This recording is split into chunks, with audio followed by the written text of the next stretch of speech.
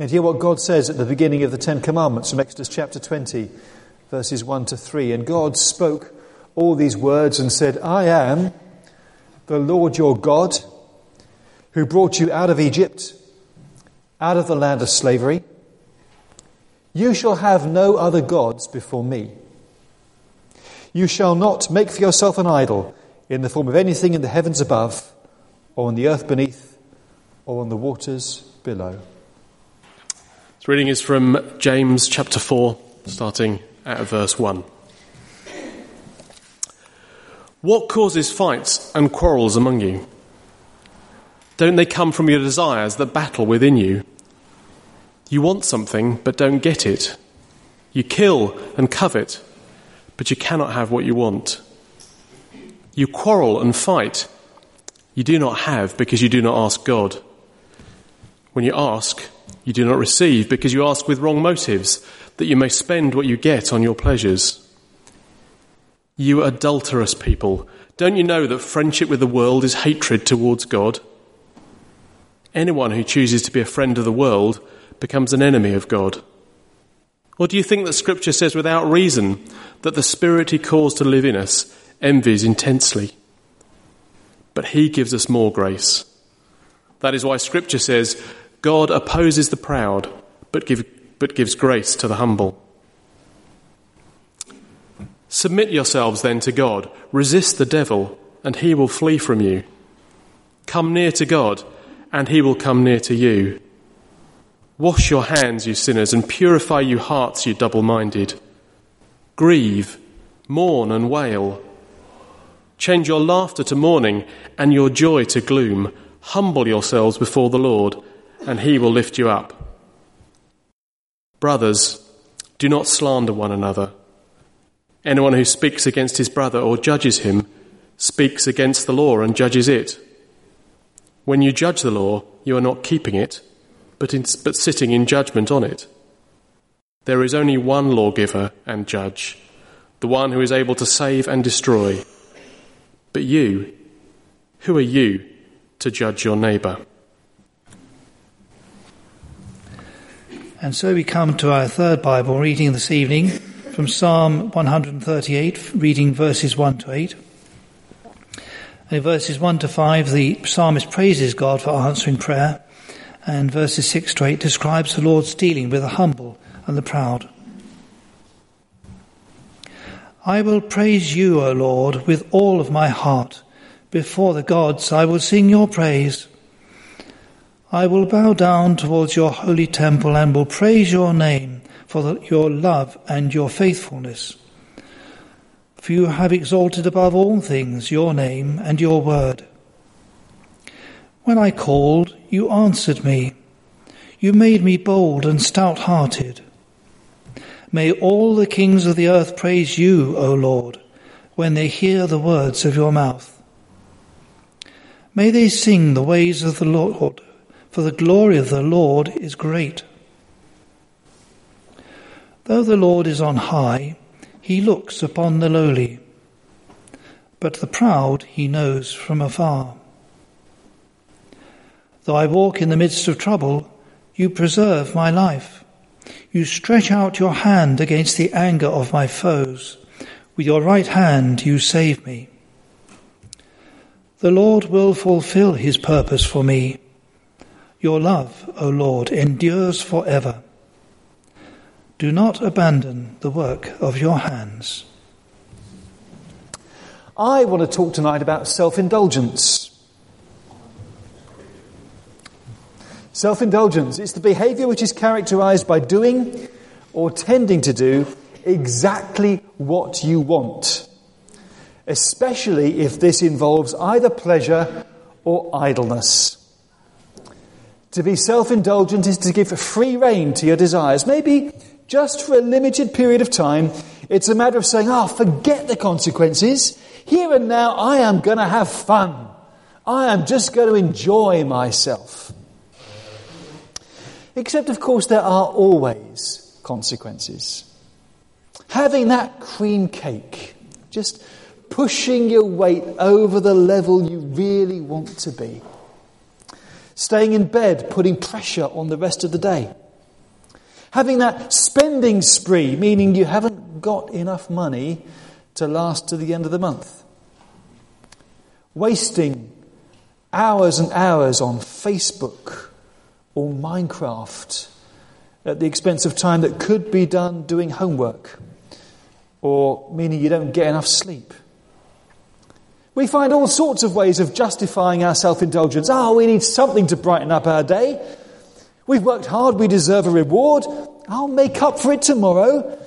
It's my money, it's my body, it's my life. Why shouldn't I do as I please? What right does this guy preaching the sermon have to tell me what I should or shouldn't do with my body, my time, my life, my money? But bear with me. Because believe it or not, I do have your long-term best interests at heart. Because the truth of the matter is that self-indulgent people are frequently not very happy people. Because self-indulgence leads to a kind of cycle of highs and lows. You kind of have the boost of that energy rush of having that fun about forgetting about everything else, and then that's followed by the coming down afterwards. Periods of pleasure followed by bouts of boredom. Binging followed by austerity. And this kind of up and down is all detrimental to our overall sense of well-being. The problem is, indulging our desires only satisfies them in the short term. In the long term, our desires begin to develop into an appetite for things that aren't good for us. And that leads down towards a craving that nothing else will satisfy.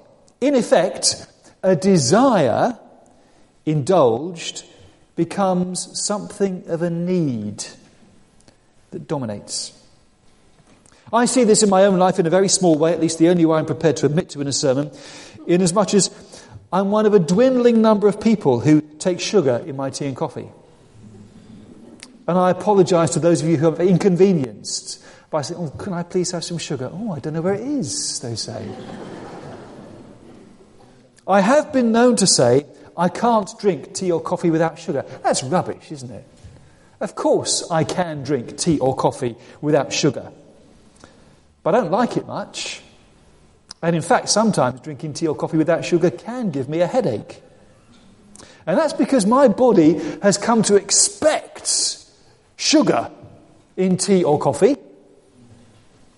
And if it doesn't get it, it lodges a formal protest of disappointment if it's not satisfied. And I guess, if I'm honest, I am mildly addicted to sugar. And you can be mildly addicted to all sorts of things. Chocolate, caffeine. They're mild things before you get onto the more damaging stuff like nicotine, alcohol, other drugs. Stuff that can really cause you serious damage in the long term, but which you really feel you just need a little bit now. And the problem, of course, is that the more we indulge in appetite, the more we need it and the less we enjoy it. The less benefit it brings. You can see that with nicotine. My father used to smoke 60 cigarettes a day. He did die in the end of lung cancer. When I asked him why on earth he started, he said it was during the war. Because having a cigarette meant you got out of bed in the morning, he said. And if, it's a choice between not getting out of bed or getting out of bed, you had a cigarette and you got out of bed. That's because nicotine is a stimulant. It gets the body going, and it got him going when he was in the Navy. But you talk to people who find it difficult to give up smoking, and they will tell you they need a cigarette to calm them down. And that's because it's not acting as a stimulant anymore. It's because the body has developed a need of it. And without it, they're like a cat on hot bricks. Having a cigarette instead serves to satisfy the body's craving and dependence rather than bringing any benefit at all. So self-indulgence, not just in the matter of what we take into our bodies, but in terms of how we use our time, can lead us gently down the path towards, for want of a better word, addiction, really. The point where the desire for what we want becomes so all-encompassing that nothing else will really satisfy us. There may be a whole range of good alternatives in terms of, a good meal or a good way of spending our time, but we don't want that because the only thing we want is the thing that our desires have latched onto. And if we can't have that, then we don't want anything else. And if we can't have that, then we become really bad-tempered and irritable about it, because what we used to want for a treat, we now need. And we've lost control of our lives to it. There's that song by Queen, isn't there? I'm a man with a one-track mind. I want it all, I want it all, I want it all, and I want it now. That's the kind of scenario that James is addressing in chapter 4 of his letter. People are bickering and quarrelling and arguing and fighting. And his diagnosis of the root cause of all this is self-indulgent desires that are creating havoc in their minds and conflict in their bodies. You want something and you don't get it. That's a recipe for trouble. The desire is so strong they feel they could murder someone for it. I could murder for a cup of tea. And you ever said that? But it becomes their all-consuming passion, and they still don't have it. You better stay out of their way in that case. Every good and perfect gift, everything they actually need, comes from God, James has said earlier in the letter. But they can't ask him to meet these needs, because these needs originate in self-indulgent desires, and God, who has their best interest at heart and who sees what is really going on, isn't going to answer such wrong-headed prayers, even if they did ask him. So relationships are breaking down, because in their minds nothing matters more than getting what they think they need, what they are entitled to, what they want more than anything else at that moment in time. But it's never enough, because next time comes around really, really quickly. There's a saying, you never get enough of what you don't really need. And the consequence is that when selfish desires become indulged, the end result is never satisfaction, but always instead a longing for more and more. And so all the people around us are either there to be manipulated into getting us what we want, or fought against if they try to oppose us. It's not a scenario for a contented life at all. And none of that has anything to do with God's will or desire or purpose for our lives. James warns. It says if you go down that road, in effect you are switching your allegiance away from God. Because friendship with the world can even end up becoming a hatred of God, or regarding God as an enemy, because God isn't giving you what you want or need either. He's not into indulging such a desire for self-gratification. And then James says something really strange. He quotes what he says as a saying from Scripture: the spirit that God caused to live in us envies intensely. And no one quite knows what he means there. Because there are two problems. The first is that no one has a clue what Scripture it is he's supposed to be quoting. There's nothing in the Old Testament that quite corresponds to that. There are verses that look a bit like it. He might be quoting from memory, not getting it quite right, or he might be quoting from something we just don't know at all. But actually, it's hard to pin down. And the other thing is we can't really be sure exactly what he means. Is he talking about the spirit of yearning and envious longing that is in the heart of someone who's subject to these desires, so that they always want what other people got and they can't have it themselves? Is that what he's talking about? The desire that's so strong? Or is he talking about the Holy Spirit whom God places within us? The Holy Spirit, which is the Spirit of God's own jealous desire for us and over us. His refusal to let us go. His reluctance to abandon us to the world, to wash his hands of us and say, okay, off you go. You have what you want. I can't stop you. Just leave. James addresses his readers as adulterous people.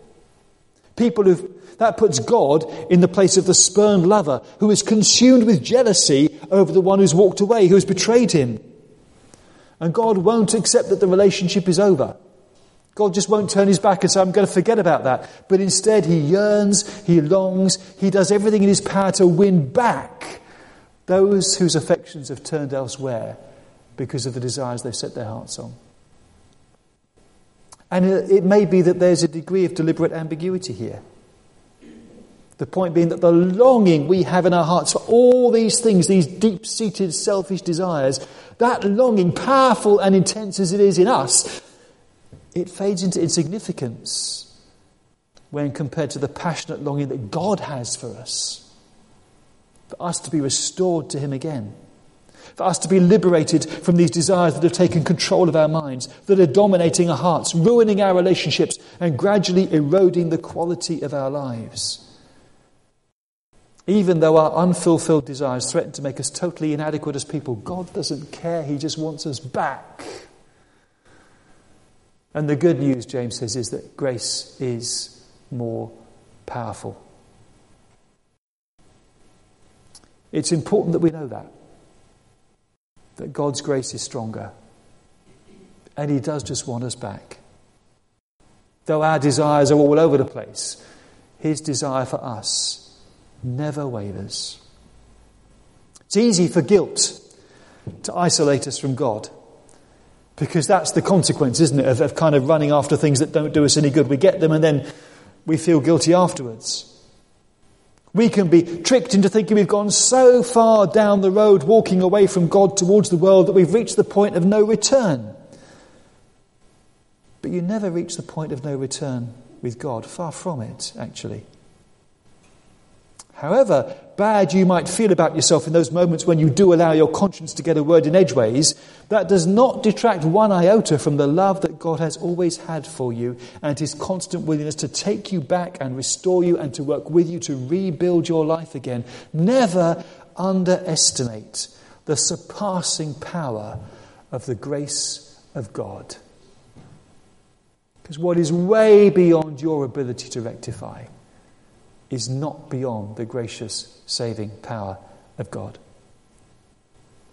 And it might feel at times as though it's an impossibly long way back to God. But actually, however far you've walked down that road away from him, all you need to do is to stop and turn around and kneel, because he's right there behind you, just waiting for you to turn and see him there. But the turning and the kneeling are important. Because, and we know where the scripture does come from. James says, quoting Proverbs 3, God opposes the proud but gives grace to the humble. And God's grace is stronger, but he needs to work with people who are willing to humble themselves before him. So kneel before him in your minds. Submit to him. Come near to God and he will come near to you. Humble yourself before him and he will lift you up. That's God's desire and heart, not to put us down, but to lift us to our feet again. That said, this is no quick and easy solution. James talks about washing hands, purifying hearts, grieving, mourning, wailing, changing our laughter and joy to gloom. Heavy stuff. And none of this is an attempt to try and impress God with the sincerity of our repentance or try and atone for what we've done by some mental self-flagellation. But it does warn us that the process of removing those desires, those thought patterns which become so deeply rooted in our psyche, can be a long and arduous and difficult and painful process. When you read James 4, the Christian basis for the 12-step program for those struggling with alcohol addiction becomes evident. I'm going to read the first 7 steps, and you can, in your minds, compare them with what James says in this chapter. Firstly, we admitted we were powerless over alcohol or whatever it was that's come to dominate our lives, that our lives had become unmanageable. Secondly, we came to believe that a power greater than ourselves could restore us to sanity.